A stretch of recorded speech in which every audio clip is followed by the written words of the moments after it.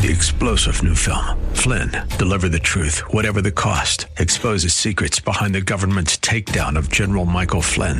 Flynn knew what the intel world had been up to. He ordered the first audit of the use of contractors. This set off alarm bells. He told the truth. He was the most dangerous person for Donald Trump to hire. They had to get rid of Flynn.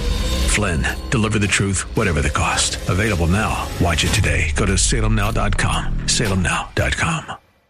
The following program was pre-recorded, and the views expressed do not necessarily represent those of this station or its management. It's time now for a smart, plain talk regarding politics, Israel, and the law. This is the Victory Hour with Andrew Parker of Parker Daniels Keyboard. Wise counsel, winning results. Now, here's your host, Andrew Parker. I'm impressed with my attorney, Bernie. I'm impressed with his influential friends.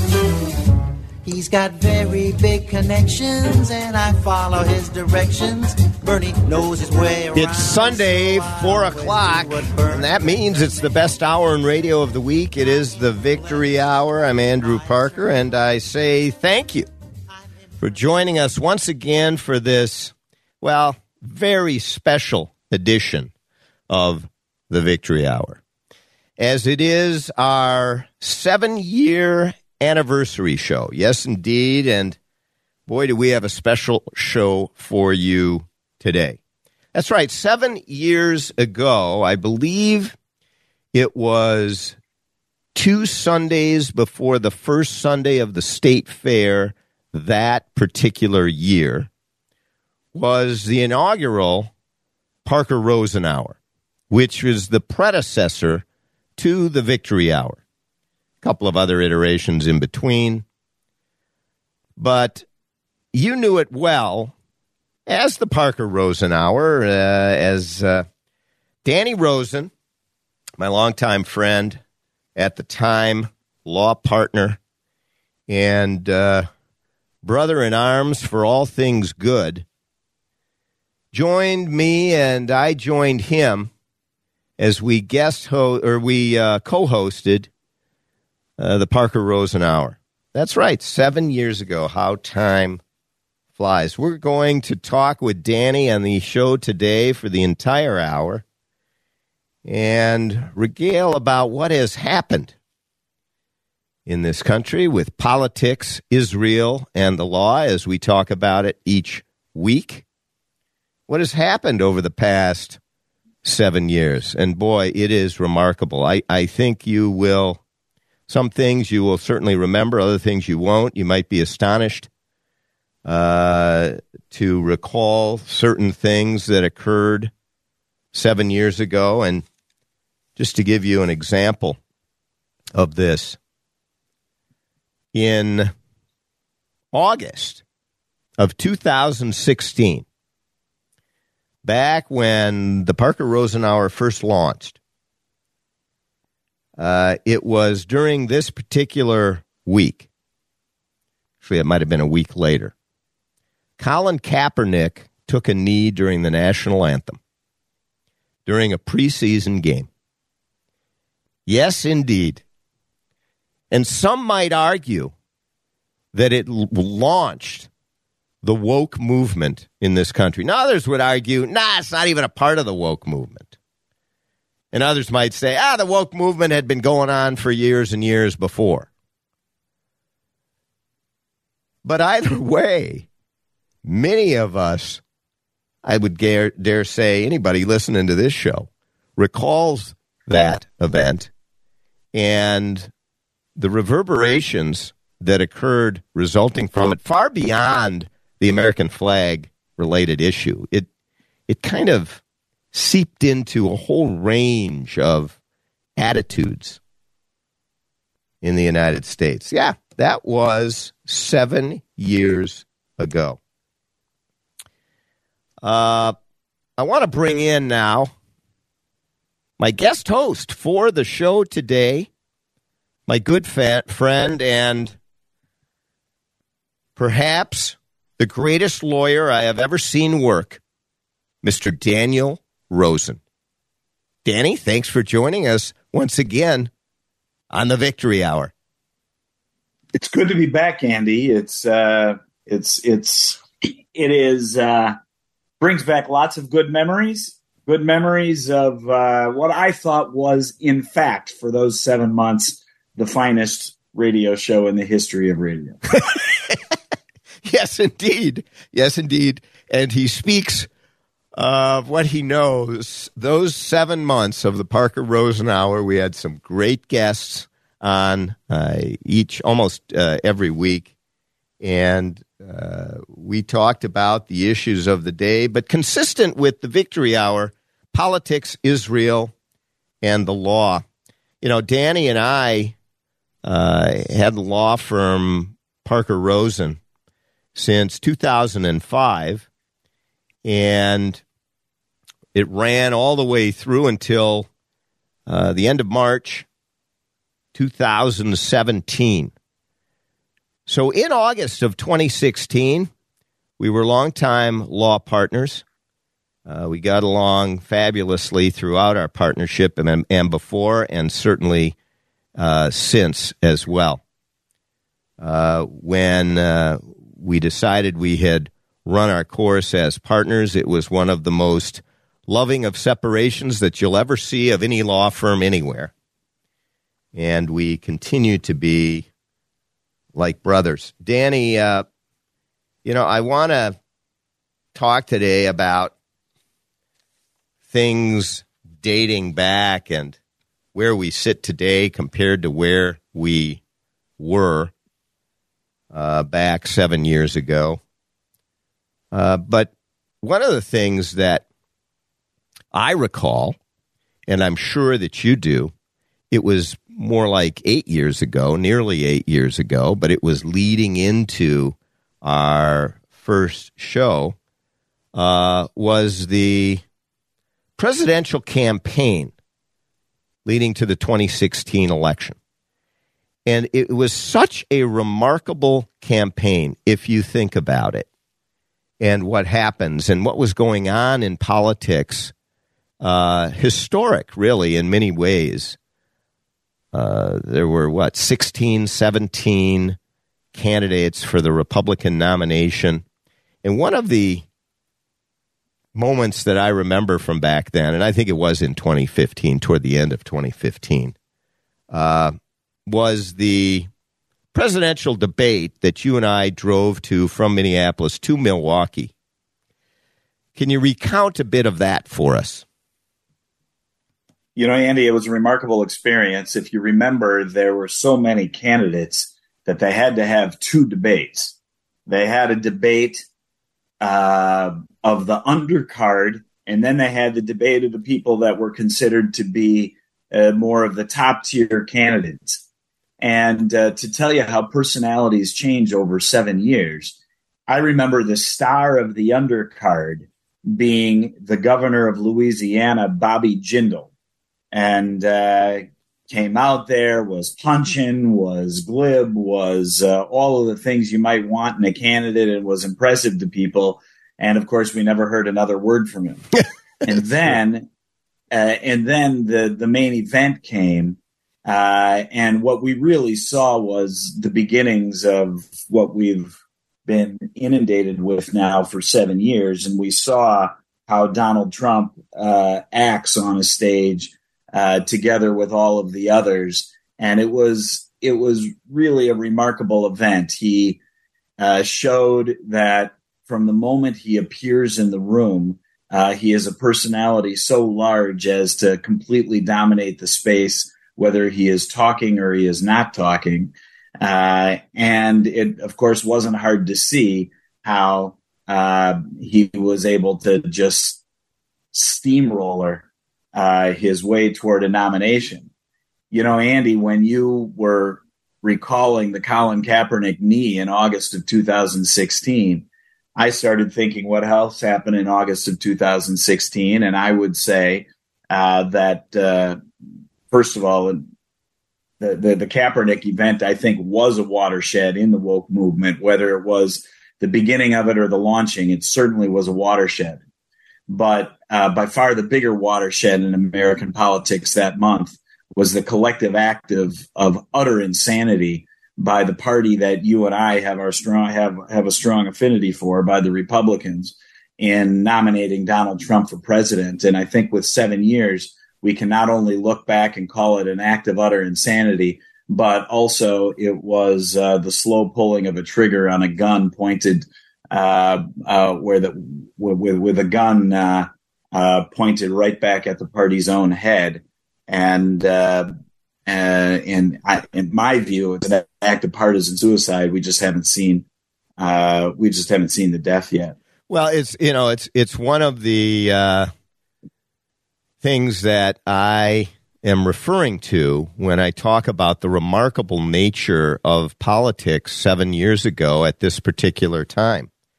And we definitely are going to talk about the August 2016 Republican convention and the coronation of Donald J. Trump and what it has meant for the Republican Party, what it has meant for politics in the United States, what it has meant for our country writ large. When we come back from this short break, I'm going to remind us all of what led to the Republican nomination. We started by talking about that Milwaukee debate, and Danny and I will comment on our thoughts of that debate. I remember our comments to one another as we were going to the debate and then as we were returning from it, and what our predictions were. Make sure to stay with us. It's going to be an interesting show. 7 years! How time flies. And I thank you very much for those who have been with us for all those 7 years, and there are several as we get fan mail, email each week from longtime listeners, but we also say thank you to the newcomers. We'll be right back after this short break. Go to parkerdk.com. Premier law firm, downtown Minneapolis. We litigate. Wise counsel, winning results. We'll be right back. Stay with us.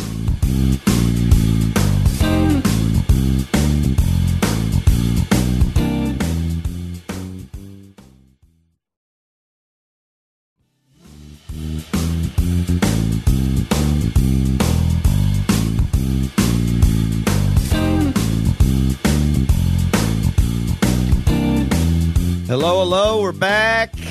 It's the Victory Hour. 4 to 5 every Sunday, 1280 a.m. The Patriot, or pick us up on podcast. Yeah, you go to your app, that little, you just click on it, the podcast app. Put in my name, Andrew Parker. The Andrew Parker Podcast, it's out there. 300-plus episodes. Oh, the wisdom of it all. And to think that I learned it all from Daniel Rosen. Well, he joins us today. We don't agree on everything, however. He assails Donald Trump, and I have to say that I had a different perspective than him. I don't, as you all know from my comments over the last many months, I don't believe that he is good for this country as we proceed.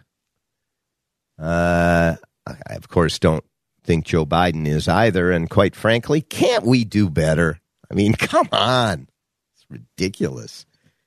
Here's what I want to comment on, though. I want to remind you of August. By the way, apparently not, Andy, is the question, is the answer to your question. Yeah, it looks like we can't. It's just unbelievable.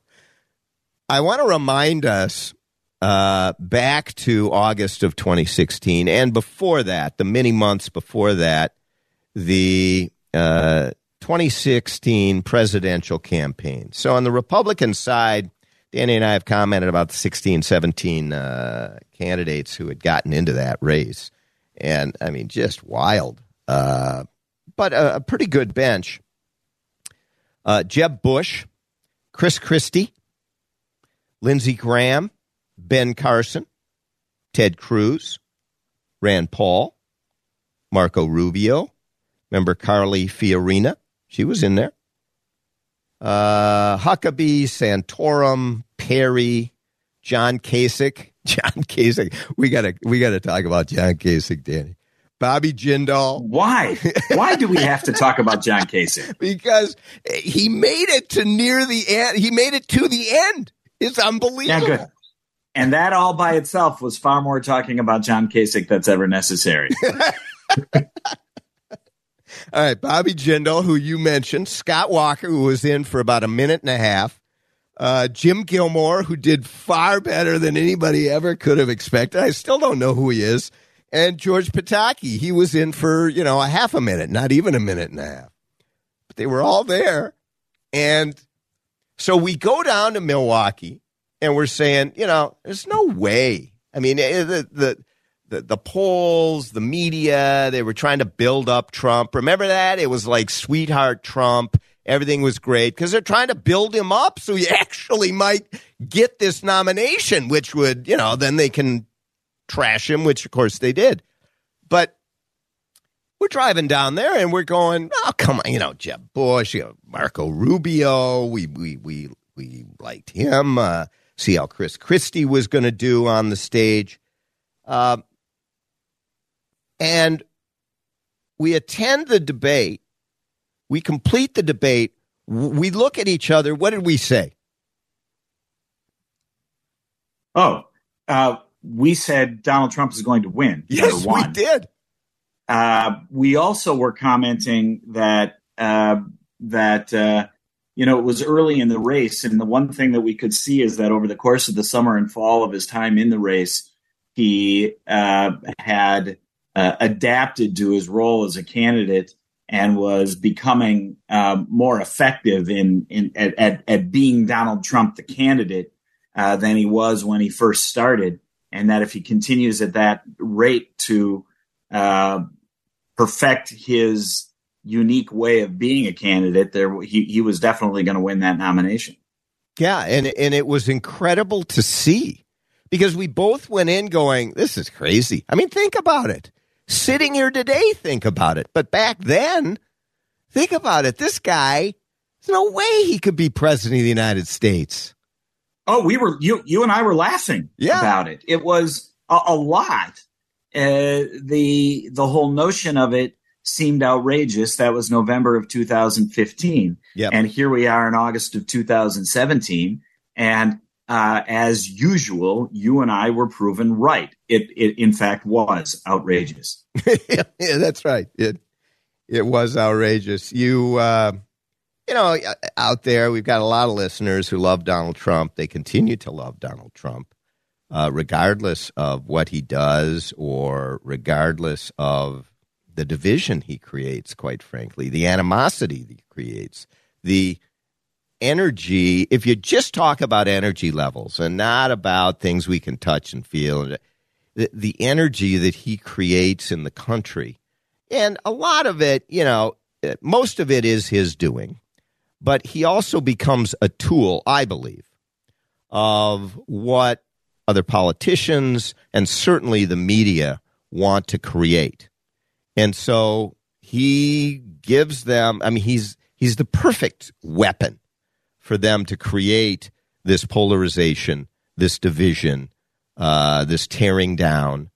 And he gives them such fodder to do it. And it's a shame. I think Danny and I agree that if you take all of that away, there are many policies of Donald Trump that are sound and that the Republican Party can pick up and carry. Look, well, first of all, policies are important, but policies come and go. The institutions of our country are frankly more important than any individual policy. Yes, individual policies can impair the health of the institutions of the country, but we're at a point right now, I believe, where institutions are endangered.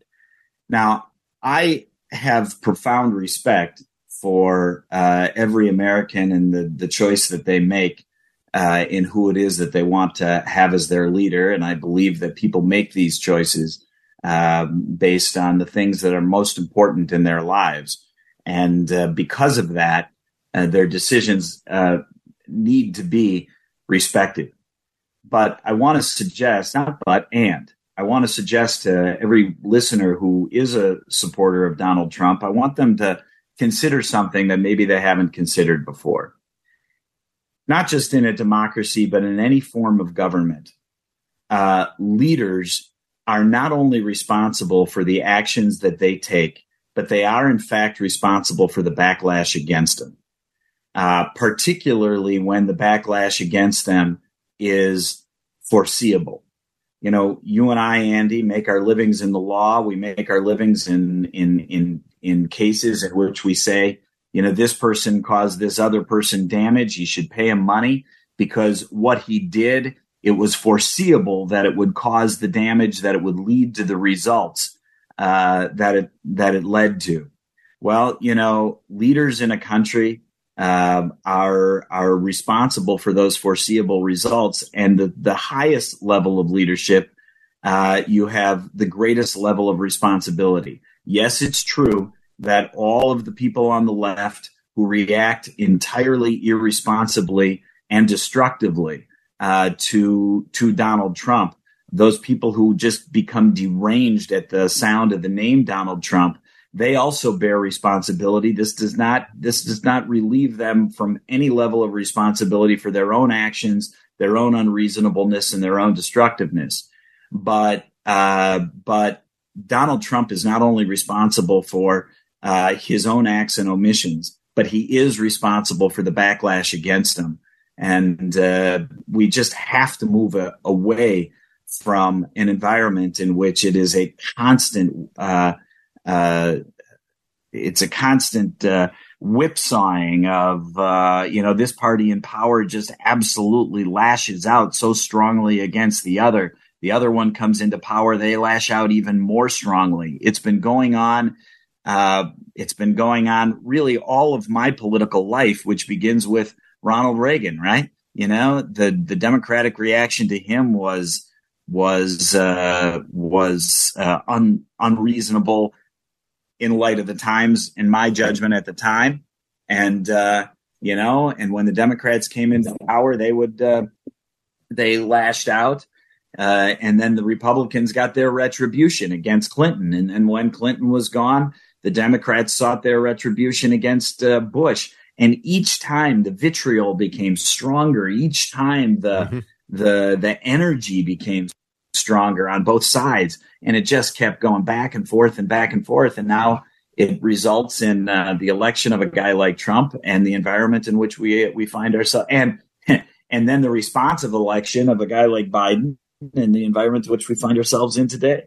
You know, I agree with a lot of what you say. In particular, I simplify it simply by saying a key element of the office of the President of the United States is not just commander-in-chief, but as the leader of the free world, not just this country, and as a statesman.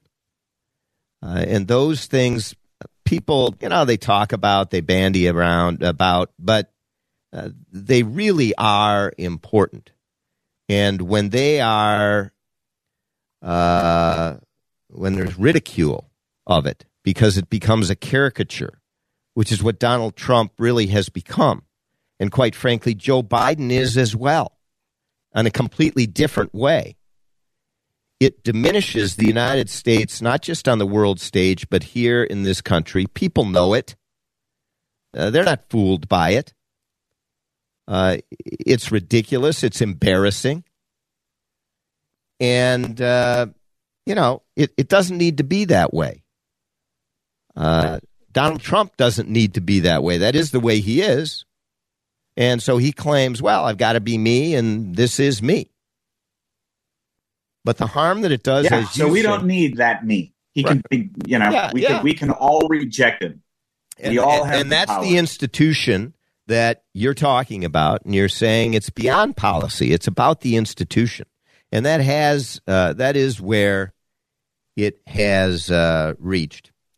I think some big changes need to occur in this country. When we come back, we're going to talk more about what else was going on in 2016 versus today. We're going to first compare the Donald Trump we've just been talking with today and Joe Biden. How about Joe Biden? Where does that sit? Is he the right man for the times? He certainly was for the Democratic Party. Somebody like him is ridiculous to have as the president. But for the Democratic Party, at that time, there's a lot of sound reason for it, crazy as it might seem. So we'll be right back after this short break and continue our discussion with Dan Rosen, my one-time law partner and still a great friend, best of friends, like brothers we are, indeed. We don't agree all the time, but boy, we elevate one another's understanding. No doubt about that. We'll be right back after this short break, and go to parkerdk.com while we're on it. But don't go far.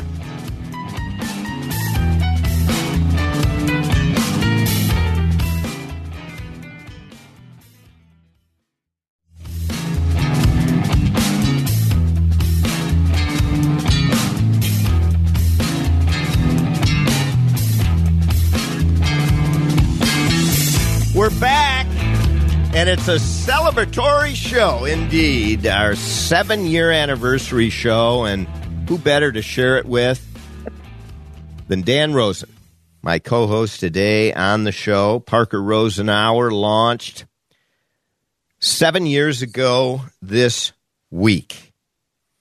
And so we were comparing the launch of Donald Trump to what we see in politics today. What was going on for the election of Donald Trump in 2016 compared to the election of Joe Biden then in 2020 and what we have seen from Joe Biden since. I would say this as it relates to the Republican Party. How did we get Donald Trump? Well, I'll have Danny give his comments first. How did we get Donald Trump in the Republican Party, and how is it that Joe Biden is now the president? Well, listen, how did we get Donald Trump? Because we were, I think, in both parties, it was perceived as it was the same old that was getting very old and dry. And the Republican leadership at the time was generally personified by people like John Boehner and Paul Ryan, who were perfectly fine individuals, but who the majority of Republicans looked at and said, this may have been fine in 1994, but it's 2016 and times have changed, and we can't just continue to repeat all of these same old doctrines because they just aren't applying to our lives anymore. And not only that, in the Republican Party, there was a very, very strong feeling that the Obama administration had dramatically overreached in the extensions of the presumptions of government in our lives, and they were looking for someone who would take it to them. And it sure didn't seem that most of the usual suspects that populated the usual personalities, we'll say, that populated 16 out of the 17 slots of competitors for the nomination. Well, they didn't seem like they were going to stick it to him at all. But here came Donald Trump, and he was sure prepared to stick it to him. And that was something that people could connect with. But the difference with Joe Biden, look, Biden, we have a complete lack of leadership because of an apparent lack of capacity. And accordingly, all of the segments of the government just sort of run on their own energy. And since they're all led by people who typify the type of people who get nominated to positions in the Democratic Party, which is increasingly leftist, we're getting government that's it could have been predicted, that's going and interfering again more and more and more into the lives of everyday Americans. The difference now is that the opposition to that leftist drift is more motivated, it's stronger, it's better organized, and I do believe that leftist drift is running up hard against a wall that it's not going to be able to penetrate, but it's going to try. But that clash is what we're in the midst of, and it's I think there's a lot of pain that's got to happen between now and the end of the clash before one side or the other comes out victorious. But I remain optimistic that the side of freedom and individual value and individual rights is going to win out. I remain optimistic as well, Danny, and your comments are well put. I would add, as it relates to first, as it relates to Donald Trump, you're right. The overreach of the Obama administration, and I want to come back to that. I want you to think about, Danny, as we shift into talking about Israel, which I want to do in a few minutes, and what was going on in 2016 in Israel versus today. I want to comment about, at this time 7 years ago, Barack Obama was getting ready to close down his time as as president, and he took some actions toward the end of his time as president against the state. I don't know how to say it other than against the state of Israel. So I want to talk about that in a few minutes, but I want you to think about it in the meantime. When Donald Trump became president, I think it was a reaction to 8 years of Barack Obama, to the overreach of Barack Obama, and frankly, in an interesting sort of way, to the idea that Barack Obama was going to bring the country together, but what he was commander of division. He was the king divider. His unification message was 100% cynical. Yeah. There was nothing honest about it. It was purely cynicism, including racial division that he created and could have healed. Especially his message on racial unity, 100% cynical. Yeah. And so then you get Donald Trump, and the reaction is over the top, as you have pointed out. He gave the tools, the weapons for the other side to go over the top, but nonetheless, it was over the top. And people, when you're in the midst of tumult, you can only take it for so long before you just say anything but this. And there were a lot of people that simply did that, and they ignored all of the good things, the statistics that were being put at the standard, the economy, the shifts. None of it mattered.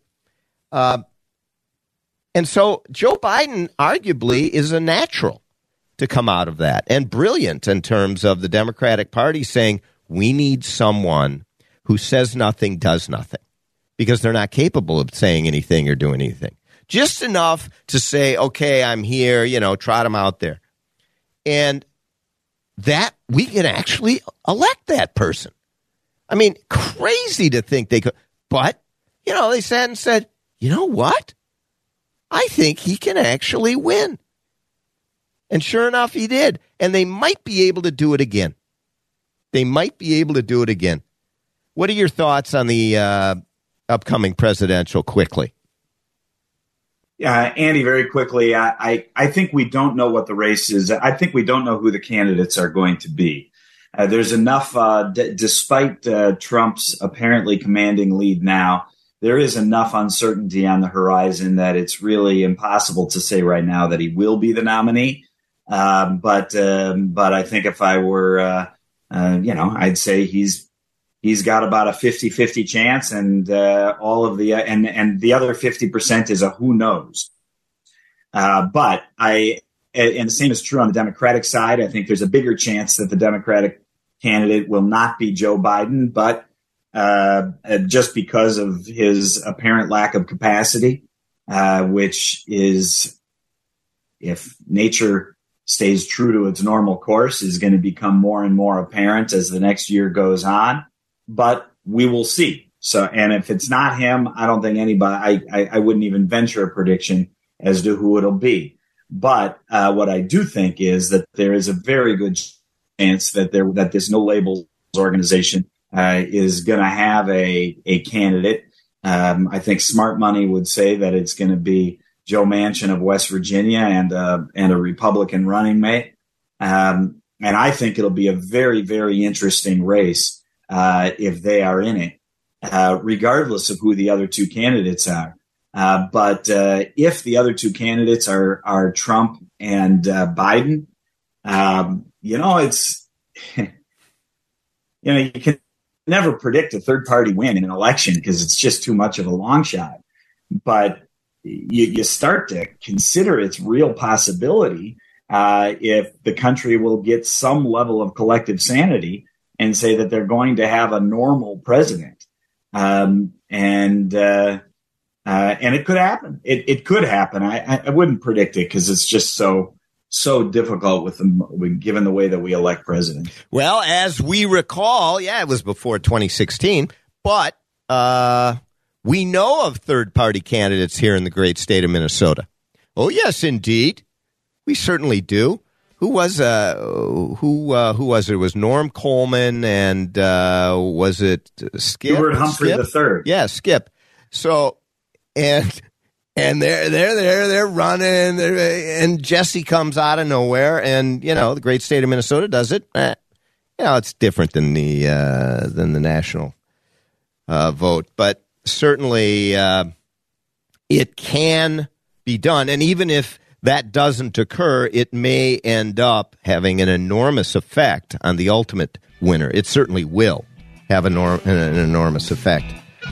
We'll be right back after this short break, and we're going to turn our attention to the 7 years and what's different for the state of Israel then versus now. And boy, there are a number of things. The Abraham Accord certainly didn't exist back then, and the peace agreements. But Barack Obama, in the end of his term, is still being felt in terms of his decisions. 2015, just before the 7-year anniversary, the decisions by Barack Obama and Iran were felt. We'll be right back. Stay with us. 7 years ago, what were you doing?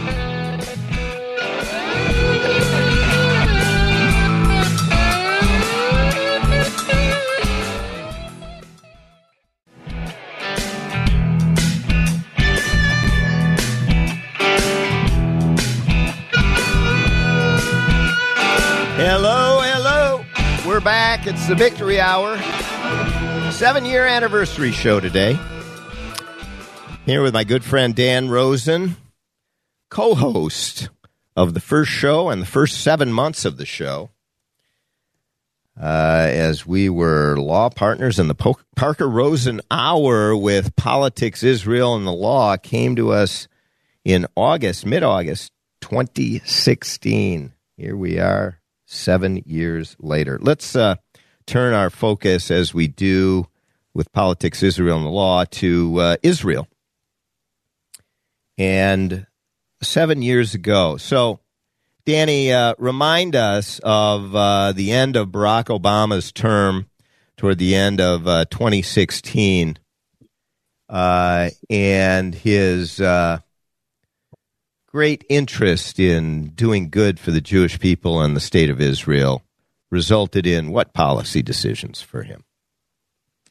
Well, at the very end of 2016, Obama departed from a long practice in the United Nations where the United States vetoed any anti-Israel resolutions in the Security Council. And of course, there were many, many, many that were proposed because Israel is the designated punching bag of the United Nations. And not only did they depart from the policy of not vetoing, but they actually supported and although the official vote was an abstention, Yep. It was broadly known that it was a resolution that the administration supported. And what the resolution did is it pretty much declared an illegality of Israel's presence, not only in what is commonly known as the West Bank, but also in the areas that had been, without any question, Jewish for long periods of time, specifically the Jewish quarter of the Old City of Jerusalem, the Western Wall of the Jewish Temple, places. The Jewish quarter of the Old City had been Jewish for generations. The only reason that there weren't Jews there for a 19-year period between 1948 and 1967 is that the Jordanian army captured it in war and massacred the Jews that they managed to catch. But the administration departed from that and decided to say that even the Jewish quarter of the Old City was an illegally occupied territory by Israel. But Andy, I have to tell you, it isn't really the specifics of the resolution, the specifics of the policy that's the lesson to take from that. Barack Obama came into office, and most of us suspected that his sympathy was anti-Israel. But what he found over 8 years as president, thankfully, is that it's very, very hard to be an anti-Israel leader in America, because America is an overwhelmingly pro-Israel country. Every poll shows overwhelmingly the American people feel a strong affinity for Israel. Overwhelmingly, Americans support Israel, and that's reflected very, very strongly in Congress. And the Congress is overwhelmingly pro-Israel accordingly. And the knowledgeable people in the diplomatic class, some of them you and I have had long discussions about their inadequacy for their job. But even there, I mean, they by and large are not at all anti-Israel. And accordingly, it's very hard for an anti-Israel president to execute on an anti-Israel policy. So going out, but Danny, why do you refer to Martin Indyk that way? I mean, you shouldn't really treat Martin that way. Oh God. And so going out, he had an opportunity without caring about its political ramifications to stick it to Israel, and so he did. But the real lesson is how hard it is to do that in our system. And so we have to, I think everybody listening to this show needs to let all of their elected representatives know that they need to stay pro-Israel, because Israel and America have a common soul. That's right. And the grounding of why every poll shows that the American people back the state of Israel is because our values are the same. We come out of, as you say, the same soul, and people know it. They feel it. Whether they are educating themselves about it or not, they feel it. And they know that that is not the case with those that hate and want to murder and want blood running in the streets, like the terrorists who are supported by the biggest terrorist, the supporter of terrorism in the world, the state of Iran. Speaking of Iran, Barack Obama also gave us the JCPOA. I don't really want to talk about the JCPOA, but he did that, just in 2015. And so coming out of this, let's turn to the state of Israel now. Comment on this, Danny. Do you think that Israel has veered to the right since 2016? And as the left would have you believe, particularly the Jewish community, frankly, in this country, they have veered off the cliff. Given our very short time frame before my attorney Bernie is going to come on, I think I can answer that. I don't actually think that the country has taken any strong veering in the last 7 years. It is generally a center-right country. personality politics in Israel run very strong. As a result of that, you do have a coalition that may be considered the most to the right in history. I would dispute that, but there is a good arguable case that's true. But there are parties that agree strongly on every policy of Netanyahu. They stay out of the coalition. That's Dan Rosen. There he is, and what a show we've had. Thanks, Danny. What a show. Until next week, I love you all for being with us for 7 years. Have a great week. Justice, honor, duty, mercy, and hope. 3-star General Michael J. Flynn, head of the Pentagon Intelligence Agency, knew all the government's dirty secrets. He was one of the most respected generals in the military. Flynn knew what the intel world had been up to. He understood its funding. He ordered the first audit of the use of contractors. This set off alarm bells. The explosive new documentary, Flynn, Deliver the Truth, Whatever the Cost, uncovers the facts behind this scandal. Flynn told the truth. He was the most dangerous person for Donald Trump to hire. I find out the worst enemy that I'm going to face in my life is right here in America. They took my assessment and they wanted me to change it. And I was like, I'm not changing it. They had to get rid of Flynn. With in-depth interviews, archival footage, and never-before-seen personal records of the man behind the headlines. I just felt like I was drowning. Flynn, Deliver the Truth, Whatever the Cost. Available now. Watch it today. Go to salemnow.com. salemnow.com.